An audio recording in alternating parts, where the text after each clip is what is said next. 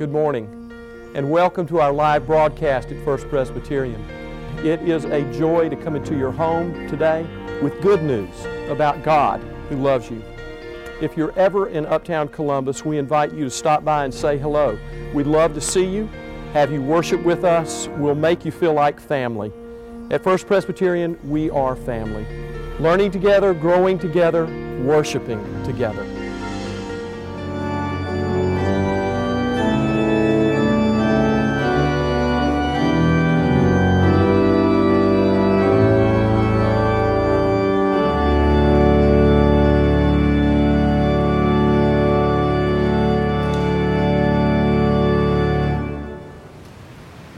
We invite all who are able to stand for our first lesson this morning. It comes to us from the letter to the Philippians, chapter 4, verses 4 through 9. Listen now to God's word. Rejoice in the Lord always. Again, I will say, rejoice. Let your gentleness be known to everyone, for the Lord is near. Do not worry about anything, but in everything by prayer and supplication with thanksgiving, let your requests be made known to God. And the peace of God, which surpasses all understanding, will guard your hearts and your minds in Christ Jesus. Finally, beloved, whatever is true, whatever is honorable, whatever is just, whatever is pure, whatever is pleasing, whatever is commendable, if there is any excellence, and if there is anything worthy of praise, think about these things. Keep on doing the things that you have learned and received and heard and seen in me, and the God of peace will be with you. This is the word of the Lord. Thanks be to God. Once again, those who are able are invited to stand out of respect for God's Word. Our second lesson comes to us from the 28th chapter of the book of Acts. I don't know about you, but I've kind of enjoyed these past 26 weeks that we have been in the book of Acts. But it now comes to an end as we consider chapters 27 and 28. That's half a year we've been studying this book of God's people empowered by the Holy Spirit and looked most closely at the life of Paul in these past weeks. Let me remind you that Paul was in Jerusalem and tried and then moved to the court in Caesarea, appeared before Felix and Festus. They did not find any fault with him, but Paul demanded as a Roman citizen that he be tried before Caesar. Where it was Paul's intent that he go to Rome with the gospel. And so, in chapter 27, they depart from Caesarea Philippi. They hopscotch through the islands of the Aegean Sea, the Mediterranean, on their way to Italy. But that chapter is like the movie, The Perfect Storm, because the ship is always beset by poor weather and by a storm. It even comes to pass that in the 27th chapter that a great storm comes against the ship, and everybody on it is very afraid. It's kind of like the image of the church has been through centuries been characterized as a ship on the sea. And we're kind of in an ark, a vessel of sorts, and there's a storm going on outside. I saw some lightning. We heard thunder. That was not Fort Benning. But yet Paul was assured in a vision from God that not one person on the ship would be lost, that they would all survive, but they had to stay with the ship. There were some who wanted to get on the lifeboats and save themselves, but Paul said, no, all have to stay.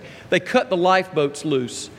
They jettisoned all of their extra tackle and weight. There comes a time when they throw all the food overboard. And then they even cut loose the anchors of the ship as the storm rages. And they are driven aground but the ship does not survive. The ship is blown apart by the sea, by the ravaging waves. But those upon it who were able to swim were close enough to make it. And those who could not swim, we are told at the end of chapter 27, that they grabbed hold to pieces of the wreckage. But they were willing to let go of all of their securities to hold fast to the promise of God and trust in Him for their salvation. And not one on the ship was lost. And so they are wrecked on the island of Malta. Then they make another little trip, and then they have to winter in a port for 3 months. And we're going to pick up there in chapter 28. The Word of God. Listen with ear and with heart and open mind. After 3 months, we set sail in a ship which had wintered in the island, a ship of Alexandria, with twin brothers as a figurehead.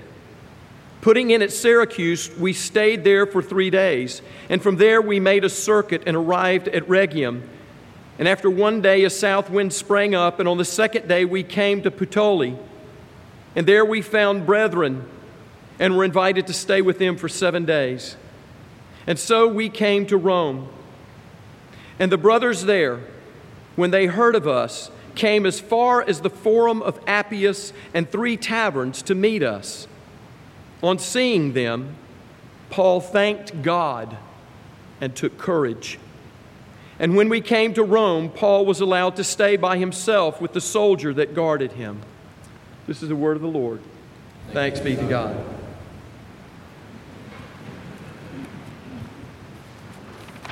I want us to camp on that little phrase. I want us to dwell on it today. I want you to carry it with you from this place into this week to come. The phrase that Paul thanked God and took courage when he saw the brothers and sisters from Rome that came out to meet him as he was on his way to that great city. Paul thanked God and took courage.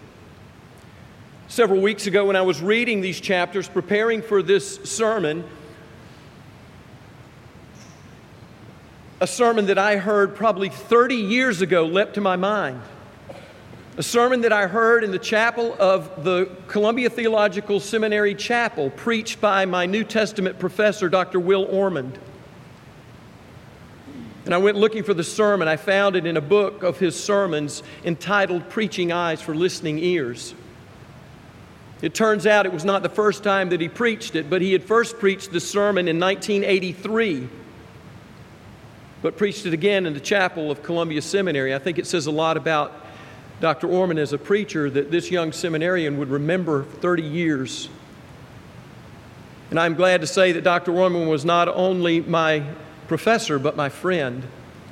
After I had taken his courses and was on in my seminary career, I befriended him and he me, and he asked me to travel with him on occasion to be his valet, or in Greek, his doulos. And these two guys know what a doulos is. Doulos is Greek for slave. I was Dr. Orman's slave. I carried his bags. I drove him where he needed to go. But it was an incredible relationship. So the sermon that you're going to hear this morning is essentially Dr. Orman's sermon that I remember from 60 years ago. But I think so poignant not only for that time, but for this one as well. Dr. Orman began his sermon saying it's not always easy to remember where one was or what one was doing on a particular day 20 years ago.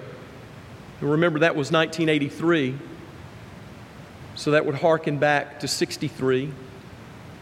The day that he was referring to was November 22nd, 1963. Those among us who are late 50s, even 60, you will probably remember where you were on November 22nd, 1963. I was a little bit young then. I don't remember, but maybe you do. On that day, our president was shot while visiting Dallas, Texas. Dr. Orman begins by remembering that day. He says he was helping a friend move into his new house, and they had a little portable radio sitting on an empty shelf. And suddenly the program was interrupted, and the news came across that the president had been shot in Dallas. But the extent of his injuries were not known, and so some hope was revived. Maybe it's not so bad. It can't be. It simply can't be. But soon the ominous announcement came that the president was dead. A bullet had shattered his brain. The horror, the grief, the senselessness of it all swept over us, Dr. Orman said. My friend and I abandoned our work. We returned to our homes, depressed, sickened, confused, bewildered. He went on, after I had had a little while to try to get things back into focus, it dawned on me, Sunday is the Sunday before Thanksgiving. You see, Dr. Orman was pastoring a church in 1963 and just outside of Tuscaloosa, Alabama. And he had a sermon to preach. And he had prepared to read the presidential Thanksgiving proclamation and preach a Thanksgiving sermon. But he said suddenly it all seemed so ironic. The president who had called the nation to Thanksgiving was now dead, and the nation was plunged into mourning. My Thanksgiving sermon seemed shallow and superficial. What could I say? How could I change the sermon so that it made any kind of sense in circumstances such as this? Wouldn't it be better to simply cancel Thanksgiving and fall into grief and despair and uncertainty? He said, I must admit, I do not remember what I did with that Thanksgiving sermon, but we did not cancel Thanksgiving that year. And now Thanksgiving is upon us again. Here we are on the Sunday before Thanksgiving week, and what is the mood of our time and our nation and our world? Perhaps we would not all agree on the answer to that question, but is it a mood of settled tranquility? Is it a mood of calm certainty, assured peace, of happy unity, with a warm feeling of well-being among all? It doesn't seem so. In his sermon, Lo, all those many years ago, Dr. Orman at that time pointed to a passenger jet that had been shot out of the sky, losing all 269 passengers on board.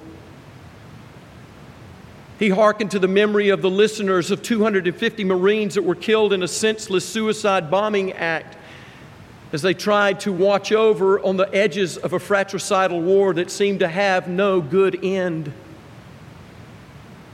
And then he said this, superpowers move their nuclear missiles about the face of the earth like grotesque chess pieces. They face each other like two people standing waist deep in gasoline, arguing over the parity of their firepower because one has 10 matches and another 12. Can we not point to our own set of circumstances? Can we not identify with our own hopelessness and uncertainty, our own despair and wanting to fall into fear, even on this Sunday before Thanksgiving? Iran, North Korea, suicide bombers, Ebola, racial tensions, school shootings, and on and on and on. By this time, some of you are thinking, what a gloomy way to start a Thanksgiving sermon. I could have stayed home with all those other people that woke up and found it raining and decided just to hunker down.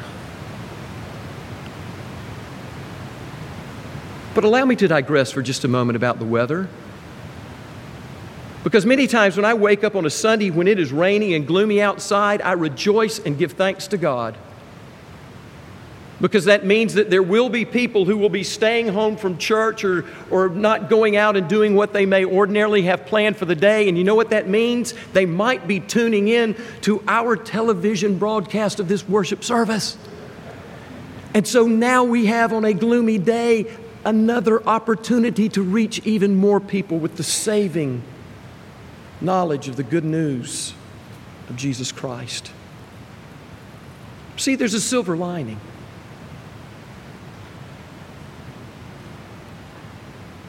But I believe that perhaps beginning this Thanksgiving sermon in this way is not entirely incongruous. For it may be that against such a somber background that Thanksgiving, that we are not allowed to neglect the somber truth and deep power of thanksgiving and avoid shallowness and superficiality of our thanksgivings. Perhaps it is in times which do not naturally generate a welling up of thankful feeling that we need to seek and to recapture a genuine sense of gratitude. For the Christian attitude of thanksgiving does not depend on the fickleness of our circumstances, which don't always have to be favorable, nor is our thankfulness based on uninterrupted victories and increasing triumphs in our lives. The Christian faith, however, is based on and motivated by thankfulness. Our faith and our ethic are grateful responses to God's deed on our behalf. And at the heart of God's deed for us is a cross. Yes, with the dark clouds of Calvary. Yes, with the sun blotted out at noonday and the tragic death of the one who did not deserve to die. If we believe that Jesus' death is for us, that He shed His blood on the cross to cleanse us of our sins, that His death conquers death, then we live out of gratitude, not to try to pay a debt that we can never pay, not to try to earn a gift that we do not deserve, but to express our thanks to God for God's inexpressible gift to us in His Son.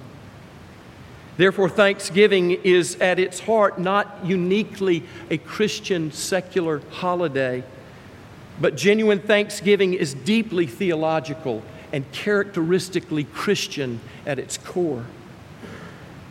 And if this is true, then we would expect to find in the New Testament evidence of those who recognized the reality of life in this world, but who could give thanks to God in spite of it. There also must be examples of how Christians can be, without consciously thinking about it, becoming sources of thanksgiving and courage for other people. And both such examples are evident in the experience of the Apostle Paul. As we have followed Paul for the past 17 weeks in the book of Acts, we have seen it for ourselves, for in Paul's life, it was characterized by relentless travel, illness, conflict, those outside the church who had been his colleagues, and conflict with those inside the church who were Christians. In Paul's life, we have seen that he has endured shipwreck, beatings, stoning, imprisonment, and yet, in spite of it all, Paul is ever thankful. A good example is in his letter to Philippians, which was read just a moment ago. He wrote this letter more than likely when he was in the Roman prison that he is journeying to now at this point in his life at the end of Acts. He's facing an uncertain future. He doesn't know whether he's going to be set free or executed. But the letter literally pulsates with joy. 16 times in Philippians, Paul calls Christians, the church, to joy in the Lord. A characteristic line in the letter is his exhortation. Have no anxiety about anything, but in everything, in prayer and supplication, now get this, with thanksgiving, let your requests be made known to God. And the peace of God, which passes all understanding, will keep your hearts and minds in Christ Jesus. But Paul also had his times of depression and despair. Let's not think he's some Pollyanna super optimist. No, he was real as well. For he wrote to the church in Corinth these words, "So utterly, unbearably crushed are we that we despaired of life itself." He knew the depths and the reality of it. But on his voyage to Rome, so vividly described by Luke in the last 2 chapters of Acts, we see Paul, who lived gratefully and confidently in the midst of danger and disaster. And we see also Paul himself, who received from others what he needed at the time he needed it and was able to give thanks and to take courage. This morning, Paul is on his way to Rome by sea to appear before the high court in the land, the highest court in the land, the court of Caesar. And on the way, as I said, the ship encounters a violent storm which threatens the very lives of all who are on board. But through it all, Paul is the calm, he is the confident one, giving directions, giving advice, giving encouragement, and even encouraging others to eat as they share a type of sacramental meal on the boat in the middle of a storm, breaking bread and sharing the cup.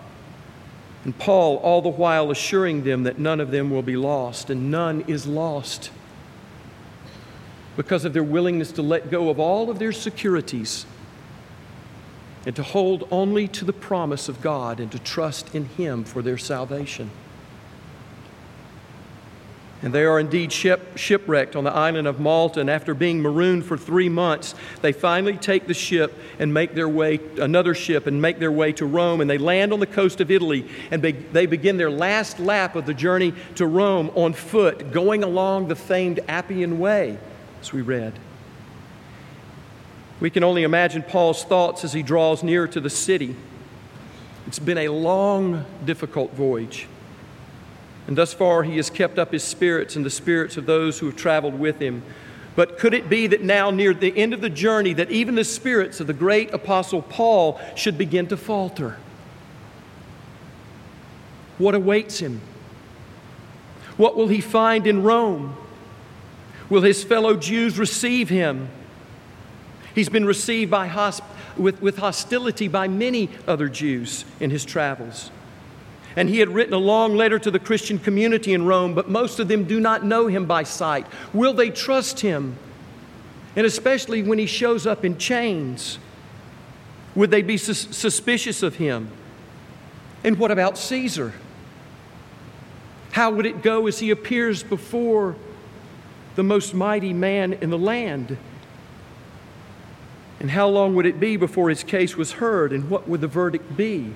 Would it be freedom? Or would it be death? And step by step, Rome draws nearer, and Paul and his companions pass all of these elaborate burial monuments that line the Appian Way. And the great city with its multitude of uncertainties looms ahead.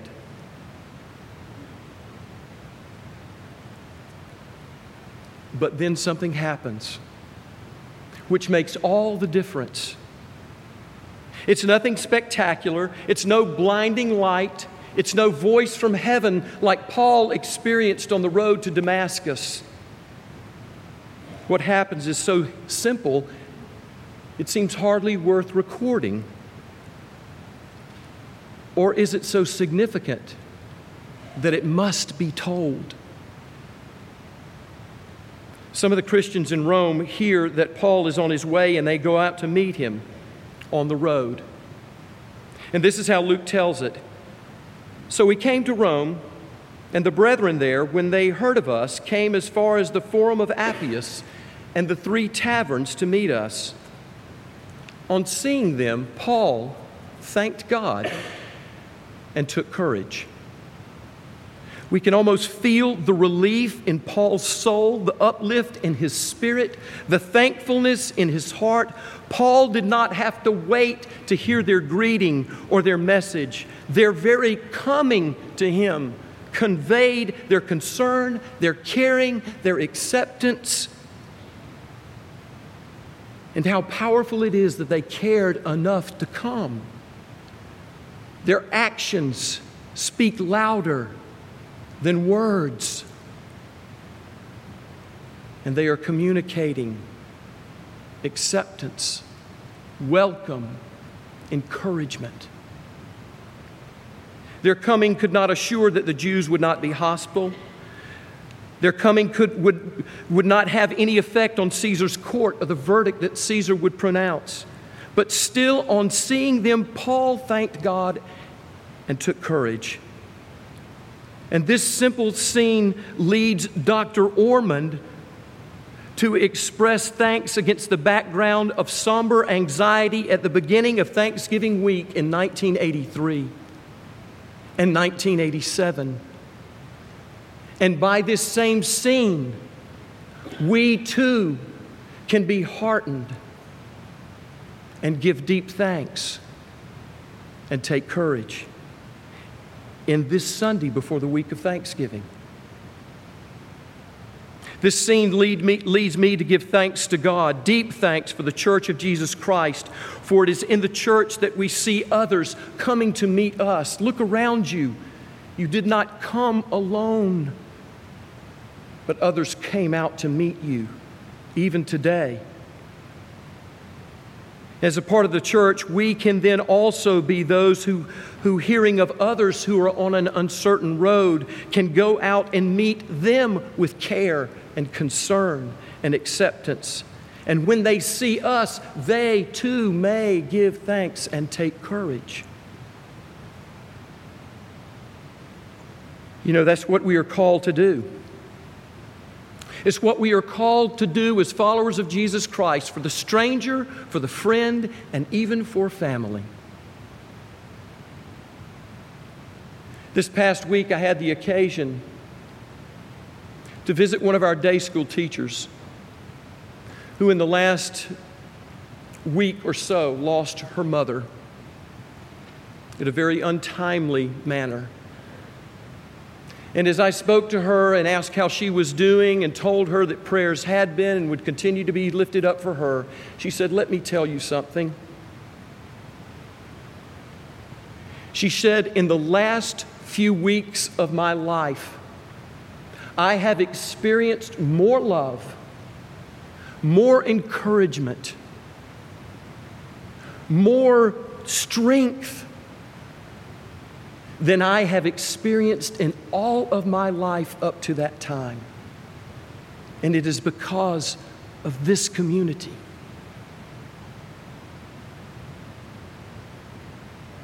And it is what we are called to do, to go out and to meet those who are on the uncertain road and facing difficulty and being in despair and hopelessness. It's what we are called to do this week as we meet stranger, or as we gather with friends that we know well, or family that might be challenging. It's our opportunity to meet them where they are, with love, acceptance, and concern, so that they may give thanks and take courage. This scene that is given to us today in our scripture also leads me to give deep thanks to God for Jesus Christ Himself. For Jesus knows about us human beings down here floundering in this world, facing what seem to be uncertain futures for us. Yet Jesus comes to meet us. And His coming is no casual thing. It is no pleasant stroll while the dew is still on the roses.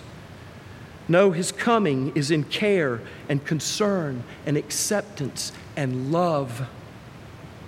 Because Jesus knows not only where we have been, Jesus knows where we are going and has already been there and comes to meet us. Christ knows that we are on the road. Each one of us individually and as a church, Christ knows that we are on the road. And wherever we may be found, Christ comes to meet us. And therefore, my brothers and sisters, we too can give thanks and take courage. In the name of the Father, and the Son, and the Holy Spirit, amen.